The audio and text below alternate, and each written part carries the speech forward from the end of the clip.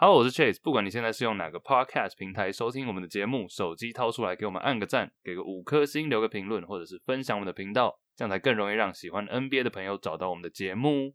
假如你是品牌想要宣传，希望透过我们的 podcast 或者其他不同形式合作的话，都可以传讯息给我们。我们的 IG 是 Juicy Baskets。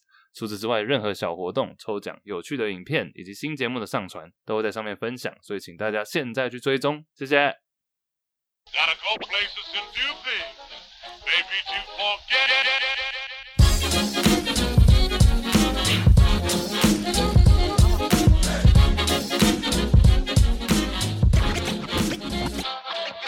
Good morning, everybody. It's Juicy Baskets and it's Chase. 我们是一个 NBA 篮球 podcast， 每个礼拜回顾过去几件新闻头条以及 NBA 大小事。今天除了我以外，香港 Marcus Andy。嗨，今天没有万华 D Rose， 但我们在台北。今天有球给彭尊的彭尊 ，What's up？ 嗨，大家好，球给彭尊的彭尊。哦，鸡皮疙瘩。那声优的部分还行吧？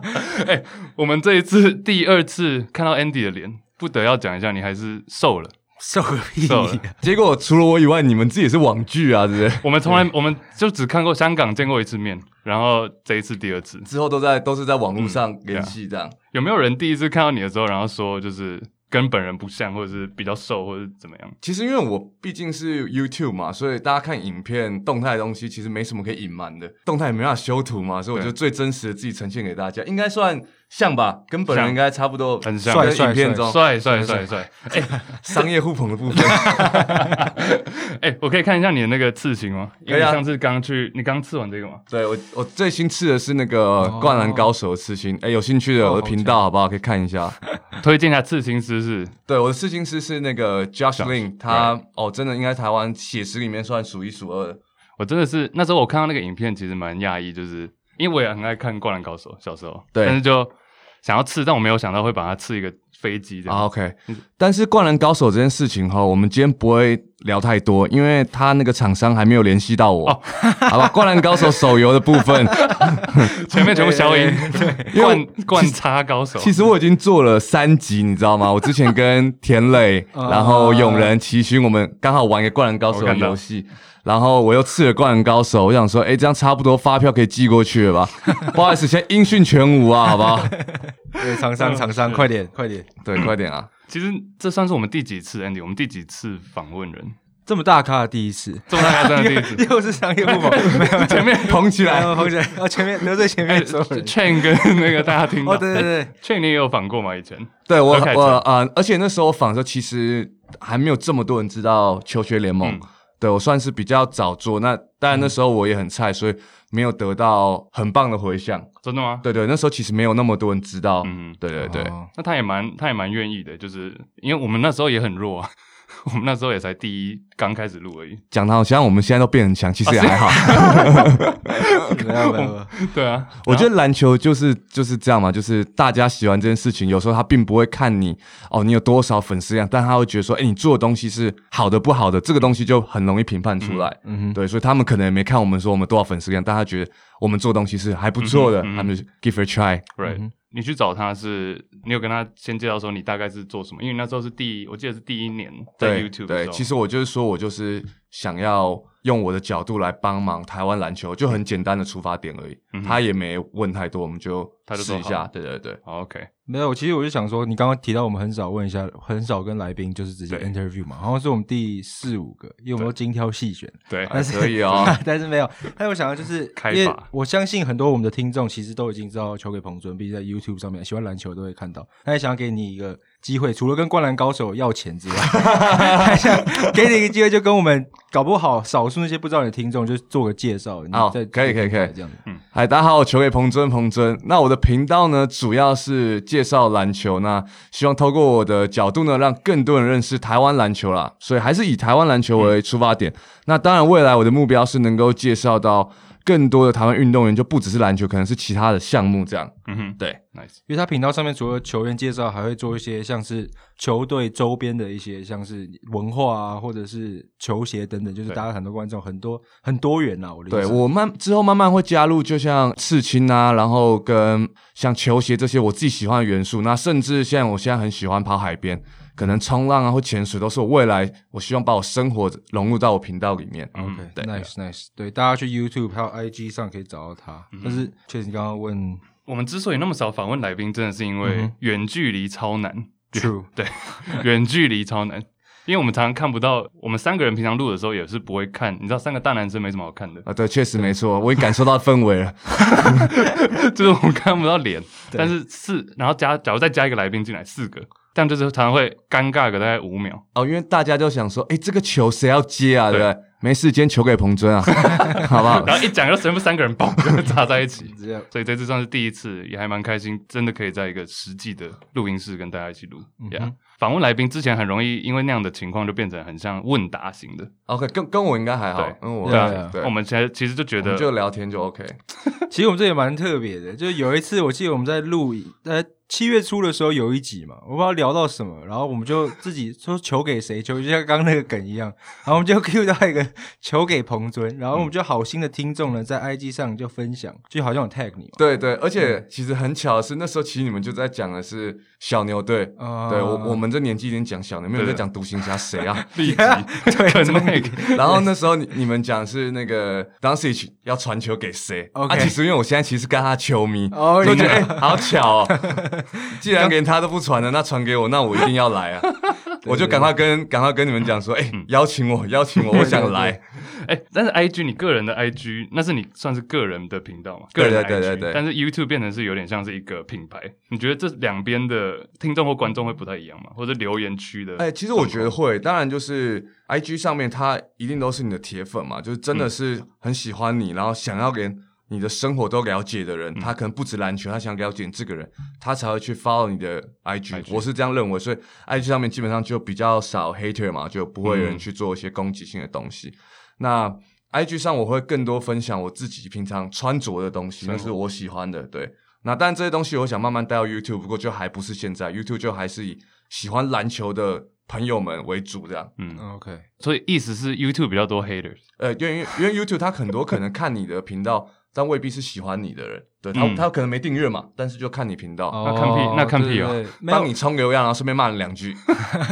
很多国外还有就是国内的运动频道有很多一个就是 subscriber 比较少，但是 view 都很多。对，就是很多在看的人他其实不是 subscribe， 我就不知道，就搞不好有些是 hater， 但有些就是因为他觉得容易 access 嘛，就可以找得到，所以他要看得久一点他才会真去 subscribe。但是你个人的我就觉得比较还好，因为你现在品牌做出来之后，subscriber 跟那个 view 的比应该会比较，就还在努力啦。然后其实 YouTube 有一件事就是男生观众很不喜欢订阅男生观众，好不好？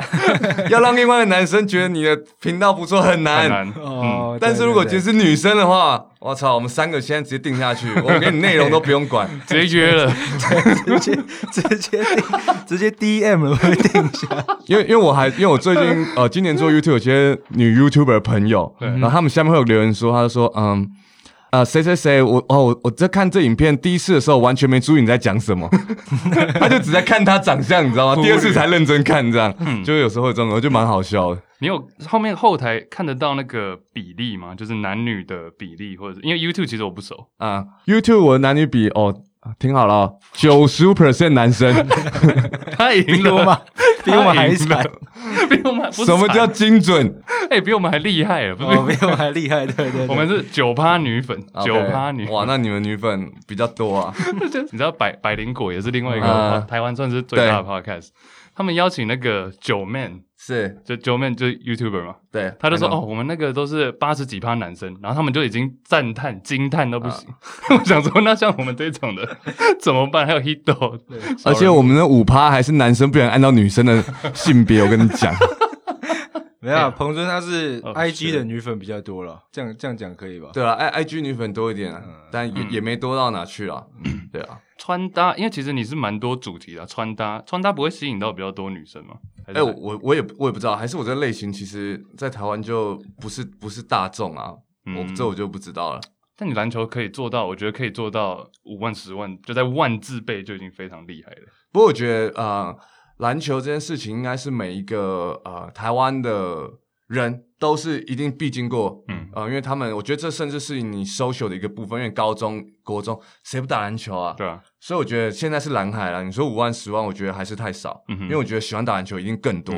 那就希望可以有更多人加入我们这样。对 YouTube， 然后像现在 Podcast， 其实 Podcast 篮球还是算有几个啊？小人物嘛，对，小人物，爆米花已经好像停了，那还有一些其他，对啊。也不多啦，对，也不多。运动 podcast 也是真的，但鼓励大家去做，很多听众会想做，但是就鼓励。对，其实很多人以为说，大家其他人来做 YouTube 或其他人做 podcast 会不会影响到人？其实对我们来讲是越多人做，其实对会越有共鸣，越有话题。还在扩大。对啊，我们还没有强到会那个很怕竞争对手，现在真的人不够啊，就希望更多人加入我们。真的，各种形式一直都在呼吁，就是大家就是希望。我们很多听众都其实会 DM 我们说，我们开始做 podcast， 因为 podcast 的门槛相对 YouTube 比较低嘛，对，所以他们在自己家里不一定要好的设备，我们刚开始还是用 Skype 用电脑去录的，对，一开始那个音质真的差到爆炸，但是就反正就是我们听众会这样子，我们都觉得很开心，就不管他们能坚持越多集越好，因为我们就想要把这整个饼继续做大嘛，然后之后还有更多这种像现在我们跟彭尊之前你应该没有在篮球 podcast 上面出现过，我没有，对，第一次就献给你们了，好不好？赞，跟你保证之后会有人来找你。真的吗？因为我们很常被 follow。可以，不要乱讲，可以吗？乱讲，开玩笑的。但那个，因为很多观众可能没有办法看我们现在的场地啊，要 follow 他们其实也不简单。我们今天是录音室的规格，好不好？是不是？为了你们，我们租了一个，直接录 EP 好不好？主题曲，直接录团这样。Oh my god！ 那个啦，我刚刚忘记讲。YouTube， 你说会有很多 hater 留言负面，对，其实蛮多的。到底都在骂啥？我真的，我觉得你用骂啥就对了。你们到底在骂啥？我觉得，譬如说，蛮多人会攻击说，彭尊打球不强。我觉得这种就是我如果够强，我干嘛录 YouTube？ 我就打直篮不就好了？我就是喜欢篮球嘛，然后我用不同的方式去帮助台湾篮球，很多啦。然后还有譬如说什么，彭尊长很丑，我想说，哇操，我这个这样子也算丑，你标准是蛮高的啦。他们有露脸吗？这种就一定没有啊。我觉得因为 YouTube 就是这样，就是大家都是匿名的，所以大家很敢讲。就是反正大家就是想办法让你痛嘛。之前有一次，我印象最深刻的一次是有一天我去买盐酥鸡，我回到家 YouTube 上面收到留言，他说：“彭尊，我刚看你在路上吃盐酥鸡，不知道秋什么。”就这样也可以这样，而且我那天是晚上12点，天是黑的，然后因为最近疫情嘛，戴口罩。我说：“哇操！”但我又想一下，我回他，我说：“不好意思，我吃的是薯饼。”大家想骂你什么都可以骂，所以你也是没办法，讲真的。而且你看他在路上看到你，然后他也不去跟你讲，他就硬要回去在那边默默的键盘。对啊，就是这个我真的没办法啦。对啊。那之前很多人会讲说，你真的被骂的时候，就是你真的红的时候。对，因为一开始的留言都是正向的，但你被骂的时候都是红。但是真的被骂的时候还是会不爽。就是对，除了这个以外，你有其他最不爽的其他事情吗？就是 YouTube 留言或 IG 等等。其实我目前为止都还好，但有些人会键盘教练啊，或者教我打球这件事情，我有时候会有点不太能接受。坦白讲，因为我自己虽然我并不是打到非常好，但其实我国中、高中都是用体育的篮球方式进到学校。nice。对，那代表我某种程度一定是我篮球比较还不错，所以我才有办法透过这方式升学嘛，对不对？但是你没事突然教我篮球，我就会觉得这样合理吗？就是你没事会去路上看到别人算数说我教你数学，这很奇怪吧？那他是怎么教？他是说我教你个战术，还是说投篮要怎样？对，他说彭尊，我觉得你的重心应该再低一点，那你的右手运球应该怎样？然后我说哇，干你屁事哦！就是你以后可以开放一个单元啊，就是把这些人抓出来 call out， 就跟你1打1。我有想过，但我觉得因为台湾篮球还是更需要帮忙的，应该不是这些人，所以我应该花更多时间去帮助台湾球员。我想过这件事情啊，那反正我还是会在街头跟大家遇到嘛，那就有机会就大家一起切磋啊。刚刚玩笑话归玩笑话，就是大家见面都还希望可以一起打球啊，我觉得那是一个不一样的事情，对啊。那讲到这个，你平常在台湾除了新生就公园桥下之外，你还会常出现在哪里？其实我最常的还是我每周日都会打比赛。我都会报联盟，像台湾比较几个有名的李文源杯，然后中正杯、幼师杯，然后青年杯这些杯赛我都会打，所以这强度其实都还蛮强的。对对对，像社甲那种吗？还是社甲我今年有报？OK， 因为我今年状况还不错，我开始有在自己有在训练，因为我今年是全职做，所以花时间训练。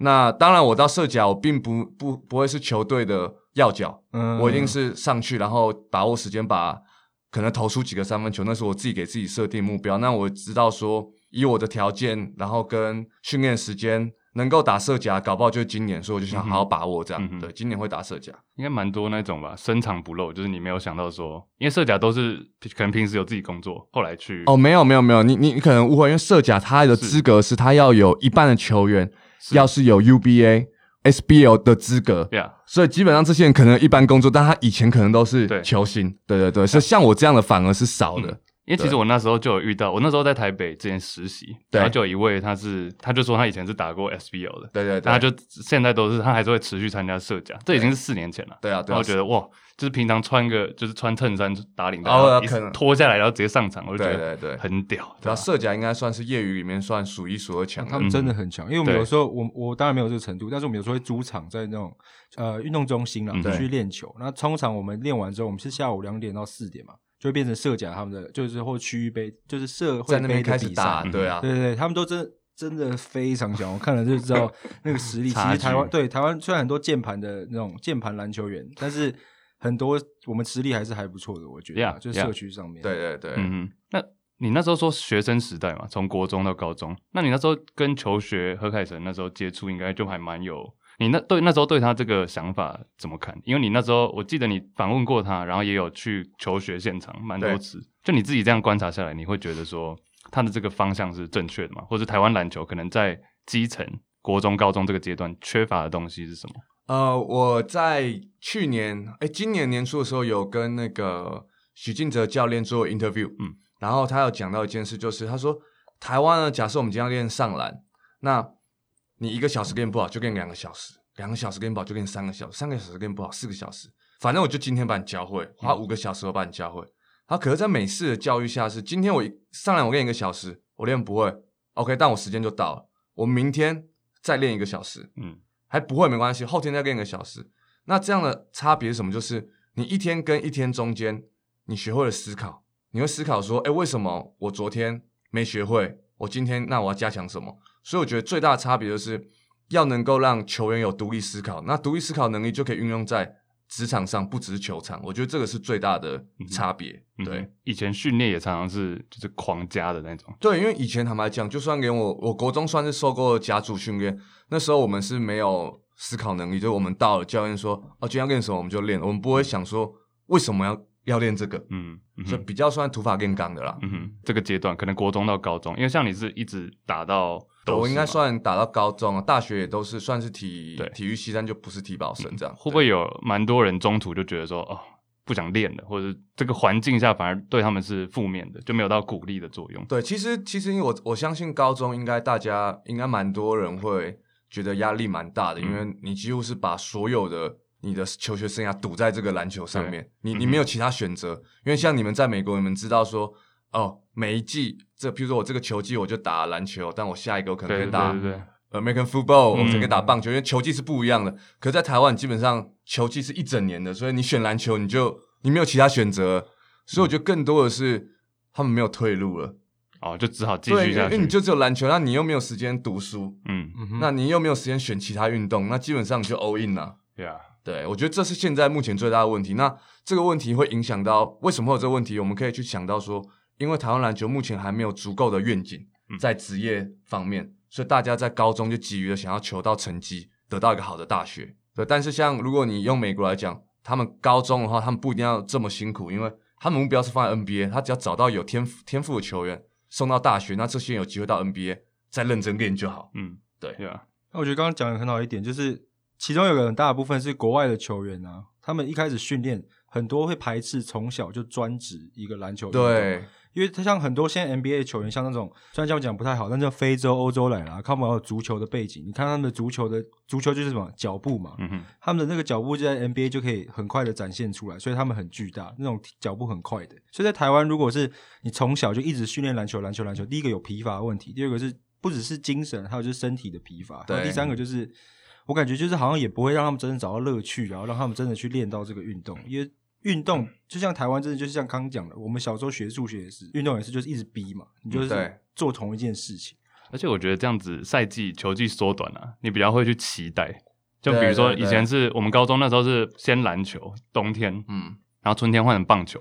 那时候篮球打到最后会觉得说，哦，虽然说很累，但是很爽。那期待棒球下个礼拜要开始，对，就换一个心态可以转换，比较怎么讲 flexible， 比较有弹性啊。对，我是蛮难体会的，但是我还蛮向往，就是如果当初，因为其实我都会说啊，我很喜欢篮球，可是我有时候会想，是不是因为我没有花时间去接触其他的运动？对，我其实有在问自己这个问题。你以前有没有哪一个运动也是蛮强的？因为其实我真的把时间都花在篮球上，然后但我去年开始学 hip hop， 开始学跳舞，然后今年差不多跳1年，然后最近有时间呢，这夏天我就开始在冲浪，所以我现在就是每周就是冲浪，然后跳舞、篮球这3个运动一定会做到1次这样。有啊，对，你好像变比较黑一点。对，我变比较黑，因为我有上班去打泰拳。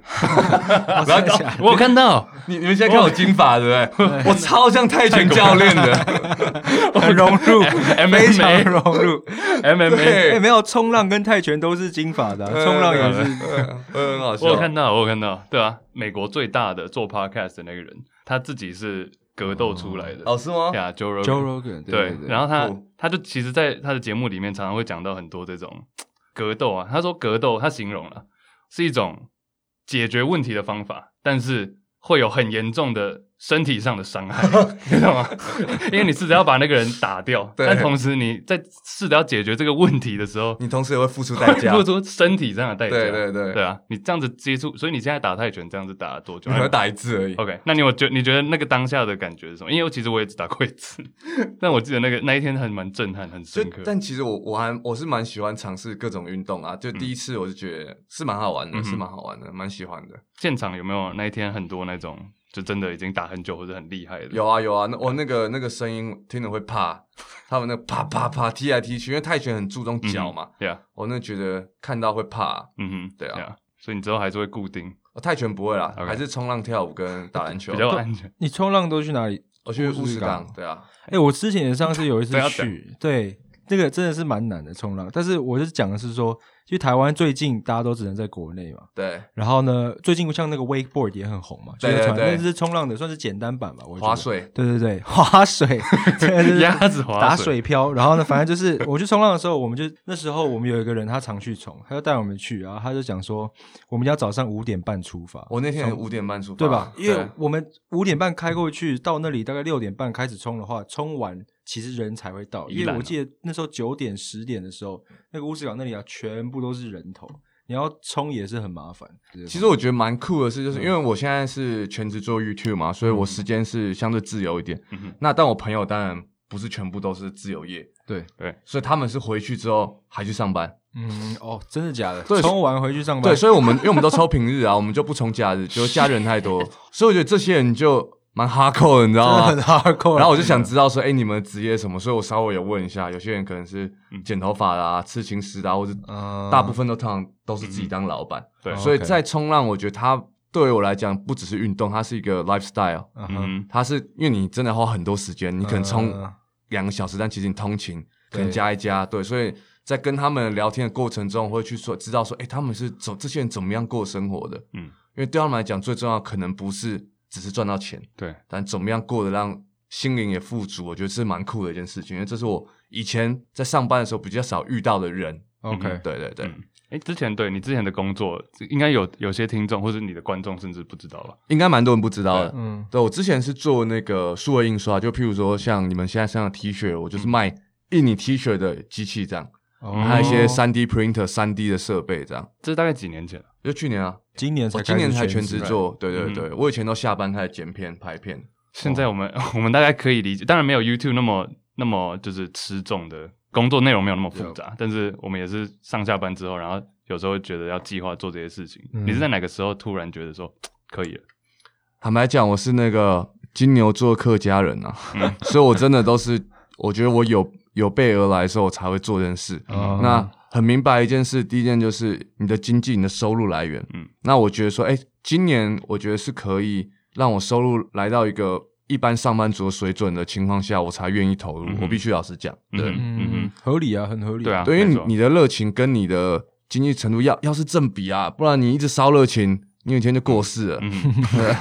有一天就过世了，就真的没办法烧那么久。而且坦白讲，你要做更好的东西，你就要赚更多的费用，才有办法去支撑这件事情，对吧？很多人都觉得 YouTube 或录 YouTube 或是做一些自己创作的东西，就是因为大家台面上看到的就是光鲜亮丽那几位，对， Okay. 光鲜亮丽，大家就觉得说这个轻松啊，录一下讲话拍拍，就像我们很多人也觉得我们就是每天晚上就是开录啊，就直接开始录不是吗？是啊，我说就是啊 ，Chase 没有了，还是会想一想。我们其实也蛮做一点计划啦，对啊，就是想说真的是需要有一点规划，但大家就觉得说这样子好，那我赶快去做，然后做了可能做个3分钟热度，对，然后觉得我怎么没有达到 ？Fuck this！ 对，我觉得就是如果是你的兴趣的话，不管是 YouTube 跟 Podcast， 我觉得学生时期做最好。反正你下班就下课的时候有空闲做，那你先做你喜欢的东西嘛。那如果刚好中了，那最好；那没中，你也可以有个后路。那等到像我们这个岁数在做，原背水一战就比较紧张啊，比较紧张一点。我是做教育方面的教育顾问，所以他们很多时候，我觉得高中生他们都会觉得很怕，就他们怕一做了这件事情，他们有点像是完整，比如说100分，对不对？我今天抽10%的时间去做别的那我原本的就只剩90%，他们会比较像是这样子。我懂，但就很怕，我会觉得说，你身为一个学生，你就没有什么 nothing to lose， 成本，真的是对啊，你真的是 nothing to lose， 顶多就少个女友而已，少个女友，少个时间反正大学也会分手，就没差。对啊，他们就比较会想比较多。那我觉得最怕的就是想，然后没有做或者是做了然后3分钟热度。你做你就真的要做你喜欢的事情。对，因为我觉得不管是 YouTube 跟 Podcast， 其实现在门槛都比以前的电视旧媒体来的门槛低了很多。然后很多人都说我要觉得我要做到80分再端出来。我说不用啦，你做到40分、50分你就先丢出来，因为你的50分搞不好是别人的70分啊，你怎么知道？对，那你50分丢出来之后，你再快速做修正，你第2个月你再70分也没关系啊。但很多人说不行，我第一次就要做到100分。我跟你讲，永远没有100分，永远做不到100分。True， 我要打个广告了 ，Just do it。这 sponsor 吗？这是 sponsor athlete 吗？彭总，Andy 的袜子，因为我今天看有确定一下在场都穿 Nike， 我才好吧，不好意思啊。没有，但我觉得刚讲那个很重要，就是因为像我们在做 podcast， 虽然感觉好像是我们就直接开录，但是其实就像彭主任讲的，我们要怎么样去吸引，就是光用声音、光用谈话内容去吸引人，而且我们永远你自己一直想说我是不是100分，你永远不会真的找到100分，你当然是要观众、你的听众有没有给你反馈，有没有给你就是简单的数字也好，或是留言有没有支持你，这样你才会真的知道你的 content 是不是大家喜欢的。没错。对啊，1年后回去看都只剩60了，都是60分。对，所以就没差。但我觉得有时候这个东西拿来记录一下自己的成长，还蛮不错的，对，其实蛮开心的。讲到这个，你 YouTube 上有很多不同单元嘛，像什么街头报队啊，对，来报队，然后球员访问等等。刚我觉得有两个问题，刚刚你就要讲到，第一个是你有没有看？因为我们也会，就是听过去的节目，然后觉得那时候我们他妈到底在讲什么？那个音质烂，你有没有这样的体验？就是看你一开始录的东西，虽然我们是觉得40分就该端上来，但是你有没有现在看当时40分，觉得 What the fuck 我在丢你这样子？还有第二个就是你这些所有单元里面，你现在最喜欢拍哪一种 ？OK， 第一个我先回答第一个问题啊。第一个当然我会去看，有一次我跟一个YouTuber 叫 Skimmy， 你的网络闺蜜，然后因为 Nike 的关系，我们做了一集就是去讲 HBL 女篮，然后他看到他说：“你打灯真打很烂呢。”就是他看到我那个影片，他说就出来是不同人，你知道吗？他说你本人就是好看的人，然后你怎么可以把你打灯打成这样？对，就是对我那时候我真的是不懂。那回去看这东西，我会觉得很好笑，但是我其实也不太敢多看啊，会觉得有点这样好吗？这黑历史这样好吗？可是流量还不错，要不要关掉？这样就其实我还是有关一些我自己觉得受不了的影片。我有发现怎么少了？对，我觉得还是会这样，对啊。Oh my god！ 那像这些单元是怎么出来的？这些单元的构思都是你自己想说啊，那我就做一系列都是球员。对，因为其实我觉得我的优势是这些东西本来就是我生活一部分，就不管是球员也好，或是 NBA 或是球鞋，这本来就是我的生活。那我只要去想怎么样用观众会喜欢的方式去呈现就好。对，所以其实这些很多人说啊 ，YouTube 就是想要怎么拍摄主题啊什么，其实那对我来讲都是最简单的一部分，因为那本来就是我喜欢的东西，我只要想怎么呈现就好。对，那刚好问到说，我最喜欢什么单元？我现在最喜欢的是那个谁来报队，因为我觉得可以去聊到可能新媒体或可能旧媒体没有办法做到的事情。对，就是像之前我跟吕正如哥有在那个车上聊到，他当初他年轻的时候跟 Q 有一些争执。那这个是其实我觉得是媒体也很难去问他的，因为大家跟他可能会觉得说这样好吗？这件事情这样好吗？因为网络上很多想比较多，对，网络上很多 hater 会说会去攻击他，那新闻这边也不想有负面的形象或干嘛。可是因为我跟正如就是我们聊天的过程中，那轻松的带出这件事情，那知道整件事情的前因后果，其实下面的留言我是蛮我觉得甚至是有点感动，就是大家知道说其实正如他当初犯错，那他也知道他错了，然后现在他跟 Q 的关系是怎么样，那这件事情圆满落幕，就觉得说哇，我好像真的有帮助到一位球员，有一个地方可以发声，这样，对。而且还有这个，你刚刚讲了，一般新媒体不会，还有你会接触到的人，也不一定是大家想象中是跟篮球完全相关的人嘛。就是谁来报队，你也会接触到。我像之前还有那个什么娄俊硕，最近很红的那个 rapper 也有上的那个。所以这个我感觉是观众会蛮喜欢这个单元的一个点。你 cue 这个，然后麦克风这样放，会很想唱歌拜托别烦我，colorful 起来 ，OK。所以我觉得真的是就是喜欢篮球很多，但大家未必都是打得很好。但是我觉得我的频道就是想告诉大家，你喜欢篮球，我们有各种方式可以一起玩、一起聊、一起合作。对，我不会全部都找球员，我觉得还是有很多其他人喜欢啊，对啊，大家只要喜欢篮球都可以一起打。而且你不是还有 YouTuber 的篮球杯吗？还是篮球赛制？我记得有。其实我们现在就大家一起聚会而已啊，也还没有。不过既然你都问到了，我们下礼拜会做一些讨论，希望之后在12月可以办一个有趣的活动，这样对。才刚开始讨论，因为大家也是刚认识，对，其实大家没有认识很久。我觉得你刚刚这个就是我们平常可能看你影片的人，像我觉得90%的人看到邱伟彭尊就觉得说哦，篮球介绍这个那个，但是其实我觉得跟你真的要坐下来讲话的过程中才知道说，像你提到的，很多人不只是篮球，像可能认识你的人，真的跟你很熟的人，会知道你除了篮球以外还有很多层面，还有很多东西。认识 Andy 的人，认识我 Chase 的人，可能会觉得说哦，在网络上认识我们就知道篮球，但是其实还有很多是我们生活中可能90%、80%的东西不是篮球，没错。但篮球是非常我们很 care、很在乎的东西。Bring us together， 真的 Bring us together。那你说你那个除了篮球以外的东西都放 IG 嘛？那你不会想说 YouTube 开副频，还是你想要说先主频道先做好，是有什么规划？没有，因为我觉得我现在主频道都还没做好了，然后我应该也是不会开其他频道啦。那就是我觉得喜欢篮球的人可能对刺青应该也有兴趣，我觉得都是环环相扣，因为整体来讲就是一个美式文化嘛。虽然我并不是在美国出生，但是这东西是影响到我蛮多部分的。台湾很多人看穿衣服是看日本的杂志，但其实我小时候我是看艾弗森，我是看可能T-Mac 或是这些人，我是看这些球员，然后喜欢这文化长大的。对，感觉出来。对啊，你现在总共有几个刺青？我没算但是应该也不多，真的吗？7、8个吧，7、8个。OK 啊。因为你最近不是也在想 Andy？ 对，我们最近很多朋友都去刺，其实我是有约了啦，但是我已经 postpone 了一次。为什么？然后那时候家里刚好有事情，真的，但是没关系，就是对啊，这是我懂这个感觉，就是台湾好像就是搞不好对刺青这个现在也是有一点点不一样的观感嘛，尤其是我觉得改变很多对，现在其实大家我觉得接受度蛮高的。对啊，有可能是因为我在银行工作。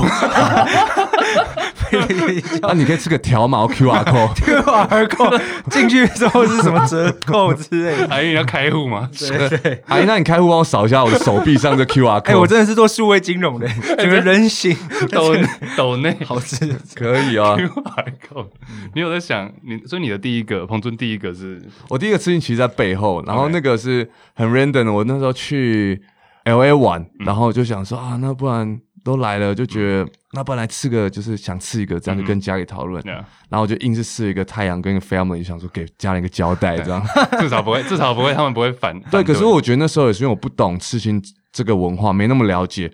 后来发现其实台湾很多刺青师是非常非常非常厉害，真的。对，而且我们应该说以整体来讲的话，台湾是普遍都不会太差。对，但是可能在美国它的那个参差程度，对，就是可以差到。当然好的一定是非常世界顶尖，但是差的也可以差到你没有办法想象的，因为太多人了。对，聊到这个，其实有个刺青师，我之前因为真的很在研究，很 follow， 不要帮他打广告，但是你知道 Justice Inc 的那个 Dexter， 你知道吗？我要看一下。这种虽然有点日式的 style， 但是他跟你身上那些就是他有 shading 的部分，我觉得真的很厉害。这个蛮帅，这个蛮好看。我觉得 shading 超级无敌难，这个要怎么？因为好的跟坏的很明显。对，不过现在我觉得，大家都是其实只要超过60分，可能跟80分，我们有时候会分不太出来。对，那我可以给大家一些想法，就是我现在刺青师他告诉我，他说为什么他的东西会在国际上可以得名，就是因为他虽然刺的是美式的东西，但他是用西方的文化，他是用东方文化去涵盖下去，他是做整件事的，所以其实亚洲人在排版上面是比较厉害的。比如说你整只手臂你要怎么去排版，因为国外他们很多都是他就是一个分开。对，所以整体性的话，我觉得亚洲真的是还不错，因为其实这主要是受到日式文化的关系，他们的半甲一身整套，所以他们本来就很会做这种全身的排版。那时候我不知道你们知不知道，我们这个年代的听众应该知道，就是以前有一个节目叫做迈阿密刺青客 Miami Ink， 还有 LA 的。对。但后来里面都是那个啦，顾客跟那个刺青师在吵架了。对，后来有点太戏剧张力，真正刺青的部分已经不太多了，太高了，戏剧张力太高。我那时候国中看到，我就好酷哦！我那时候就说长大一定要刺，但我现在其实也只有一个呀，慢慢来。对，慢慢来，刺青真的是不急啊，慢慢来。Andy， 你是想刺什么的？QR code 没有啦，你会想刺汉字嘛？因为其实 NBA 很多球员都有汉字嘛，中文字。其实我觉得像那种东方文化其实蛮难撑起来，你不觉得吗？刺龙刺凤其实蛮难撑起来的。其实我之前是想刺那个日本的武士，就是我从小就是很喜欢就以前有个那个末代武士那个电影嘛，虽然很cheesy， 对，但是就是其实我这辈子最喜欢电影之一。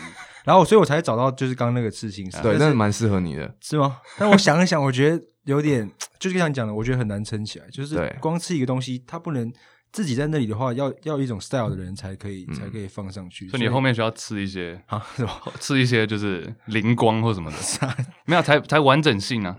对啊，是要想要怎么去配它的，因为单独的话，我会觉得但是我现在我想我那个刺青师，我是给他一些 idea，然后他很穷。他就是当天的时候，我不知道其他是怎么样，因为我之前一个人讲过，他当天的时候会把他大概画7、8个，然后你就当场选，然后选了你就要去刺上去，你就大概跟他讲说多大，然后你要大概怎么样的 shape， 然后需要什么 message， 然后他就会帮你画出来。因为我没有那个绘画的天分，所以我只能这样子去相信，找一个相信的人去做这件事情。对，我觉得刺青最重要就是要找一个你真的喜欢他风格，真的相信他的，因为你能选择的、你能决定的东西，其实他妈真的不多。对。那如果说你随便挑一个，然后画出来跟你不一样，哇操，你要一辈子啊，你还不能离婚啊。对啊，所以你身上也都是这样子嘛，就像你那个大概这种概念，就是也不是你拿一个图完整的给他，是你刚刚去讨论。其实因为教学风格是他是。用完整的图，然后去做，看他怎么样去排版、去拼凑。所以基本上都是这些图是我喜欢的，但我可能跟他讨论说，教学我想吃灌篮高手，他可能我想要有飞机，他说好，那我们就来看怎么折，哪一面比较好。对，那你要呈现出几个角色，你要怎么样角度这样。对，有那个影片我觉得蛮酷的，对，我觉得蛮酷的。对，而且很多时候因为刺青是很长，因为你那时候我记得你是7点多开始嘛，晚上那时候，然后到蛮晚的，对，差不多。所以就我们看到可能是几分钟，但其实那整段都是，就你真的是就是要趴在那边。对啊。你有没有哪一个最后啦刺青的话题？有没有哪一个是你觉得最酷或是最最酷的吗？其实我最喜欢的是我身上这个电脑，这是那个 Apple 的电脑。那它其实2个意思，一个就是小时候大家手机没有那么发达，那时候我会跟我的表姐表弟，我们就大家 share 一台电脑，大家轮流打，然后就是打什么洛克人 X4，你死掉了就换我死掉就换你，对，然后就可以玩一整个下午。我觉得跟现在蛮不一样，现在资讯太爆炸了，人跟人的交流是比较，我觉得有时候比较疏远，就是可能就是一个 message 或怎么样。那以前的话，那真的很好玩，就是一台电脑，大家是真的花时间去相处。小时候好快乐哦。对，以前打网咖是真的要去哦，现在以前的是真的是网剧人要到的，现在在家就可以了，感觉就比较不一样。对啊，各自归各自。现在你有这种体验吗？因为我记得是我小学还是对小学，我在小学在台湾而已，一个教室40几个人嘛，就只有一台电脑。对对有。然后下课的时候，就是你知道比较大尾的都会去用那个等下不是大尾是谁？大只大就你本人没有，就是会要卡位，就跟抢篮板一样，你要去卡，但是一样就是你死了就会下一个人，但是40个一个下课时间不可能轮到所有人，对，所以就是你要去抢那个位置。那你记得你们那时候玩什么吗？我们什么都有，但你刚主要我记得印象比较深刻是我们比较窄一点，是神奇宝贝，比较小孩子一点。你知道那时候我们也是这样一台电脑，然后大家排2边，我们玩皮卡丘打排球。哦，对，我记得那个3个字讲出来，所有听众绝对老一辈都知道，史莱姆。哦，史莱姆的第2个家，史莱姆，对。但你们知道史莱姆第2个家好像还在更新吗？现在我之前看个迷因，他说现在他说你不要，然后你做事情不要那么快放弃。史莱姆第2个家还在更新，之前看迷因那个什么圣诞老公公那个游戏啊，小时候那个什么小朋友下楼骑打跤下楼一个系列的，对，还有梦游先生。哦，对，梦游先生 ，Oh my God， 不小心聊太嗨，在家。我也是很怕你们那个偏题就回不来了，你知道吗？我现在聊到那个，我们今天欢迎我们的刺青师，拍手就进来的。我会带回 YouTube 的，对，就是刚刚讲到那个，现在是全正职嘛，然后你除了说，当然是时间上多很多，对，但是还有就是，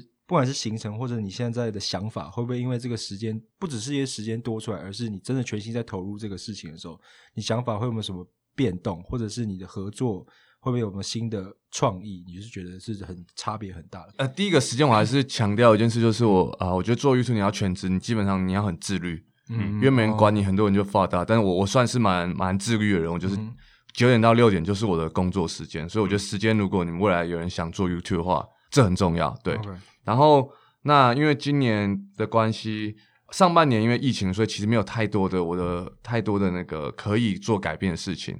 那现在下半年的话，我就蛮多，像是我现在录影，然后每一次出去的时候，还会再请个拍照的。所以我其实把一些得到的一些费用拿来投入在提升我更多的质感。可能以前录影是我们自己人就录，现在就会请专业的。那拍照也会请一个人来拍照给个纪念这样。那当然也越多人看到我的频道，所以我邀请的来宾也都会各种领域都会不一样。是，对。这支影片什么时候会上？最快就是下礼拜。对，因为其实现在就是 NBA 季后赛嘛，对，所以就是可能我们每个礼拜定期就是会有 NBA 的东西，但是这个我觉得可以， Okay. 我们的可以就是任何你想要的时段都可以。对，我昨天刚拍一个，我觉得蛮酷的，因为我昨天跟 Sunny 王阳明就拍一个，我看到拍一个谁来报队，所以这我猜应该就是大家没有想到，然后大家可能会觉得说，哇，你怎么会跟 Sunny？ 你是怎么办法邀他的？我告诉大家，就是因为打篮球，我就真的是在球场上遇到他，我跟他说我在做篮球的 YouTube，然后他自己也很喜欢这件事情，所以我觉得 YouTube 真的是一个非常酷的事情。我今天能在这边跟你们2位聊天，也是因为 YouTube 的关系认识到，所以我觉得蛮酷，就是你可以认识到各式各样不一样的人，甚至你以前在电视上看到的，或是你以前觉得很酷的人，然后现在跟你一起打篮球，一起聊篮球。对啊，其实你照片里面出现的厉害的人或者有名的人蛮多的，有没有谁是你真的觉得没有想过他打球真的这么厉害？很多人只知道你不要挖洞给人家跳。没有，我说真的很厉害啊！我说其实没事，这不是称赞吗？没有，我开玩笑。因为我觉得我在还没做 YouTube 前，我就蛮喜欢到处打球的。对，所以这些人我坦白讲我都打过。OK。对，像 Sunny， 我很久以前我上次跟他讲，我上次2012年我跟他打过。那他说你怎么记得年份？因为我记得球鞋。他那时候穿那个 Superfly 2012，我是会记球鞋的人。对，然后我跟他打过。那以前呢，我也跟那个昆达在新生公园打，应该也是8年9年前10年前的事情。就是然后现在呢，我跟他们一起做这些篮球相关的，我觉得很酷。对，那这2位球员他们都是打得非常好。Sunny 我以前看他是可以灌篮的。对，然后他多高啊？我记得应该有185、188吧。那灌篮还是很强对啊，然后达哥不用讲，达哥高中是新店高中的，对的那个校队。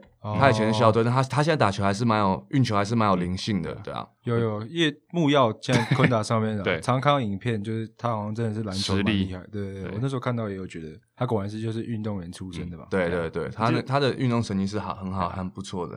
讲到学生哦，其实一开始有讲到你打学生篮球那个时候，现在因为已经过了，跟那时候比已经是15年左右，10几年前的事情。对，你觉得有没有哪一点是真的有做得更好的？我要是小时候有这样的教练或者这样的系统，这样就好了。其实我觉得现在训练跟以前当然是更进步，但是我必须老实讲，我觉得以亚洲来讲是蛮不够的。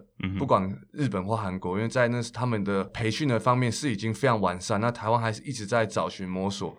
那我可以用另外角度来讲，我觉得现在小朋友跟我们那时候不一样的是，他们比较幸福啦，他们很多曝光的机会，像连国中都有做转播。对，那实际训练我就没那么清楚了。okay. 就我觉得现在他们国中、高中都可以受到很多人的关注。那这个对他们未来来讲，如果是用正确的方式、正确的心态去思考的话，这其实可以帮助到他们的。因为你未来成为职业球员，你不只是职业球员，你要有这个知觉。对，如果提早接触的话，但心态正确很重要了。职业来讲的话，像我们其实平常是3个人啊，还有 Angus， 然后 Angus 他有蛮多问题想要我们代问的。没事，那个 Angus 下次再邀请来上节目，但他之后就换我们3个了。但他是反战大将军。OK， 那个 Angus 你可以不用来了。完全对，终于有一个人敢呛，是不是啊？因为我们很多听众听到他是反战大将军，就会很嗨。你知道台湾尤其是这种就是留言的，他们就是都会是那种属于 hater 居多。我需要这样子。其实那个好玩就是像我们那时候年代，可能就是湖人的球迷跟除了湖人以外的球迷，那更早可能就是公牛的球迷跟除了公牛以外的球迷。没错。那有一阵子确实就是 LeBron 球迷跟除了 LeBron， 因为他每年都进 Final 嘛。对，那就是很好玩。篮球就是要这样，男生互相这样嘴炮，对不对？真的，大家都站同一阵线，哪有什么好玩的？对。Hello， 我是 Chase。喜欢这期节目的话，记得趁季后赛期间帮我们把我们的节目分享给喜欢 NBA 的朋友。下集我们除了跟彭尊讨论 NBA 以外，也聊聊台湾篮球近期的发展、现场转播比赛的感觉、最喜欢的球鞋、街头篮球的文化，以及昔日 SBO 的小故事，帮我们用力分享起来。更多故事我们下集再来，明天见 ，Peace。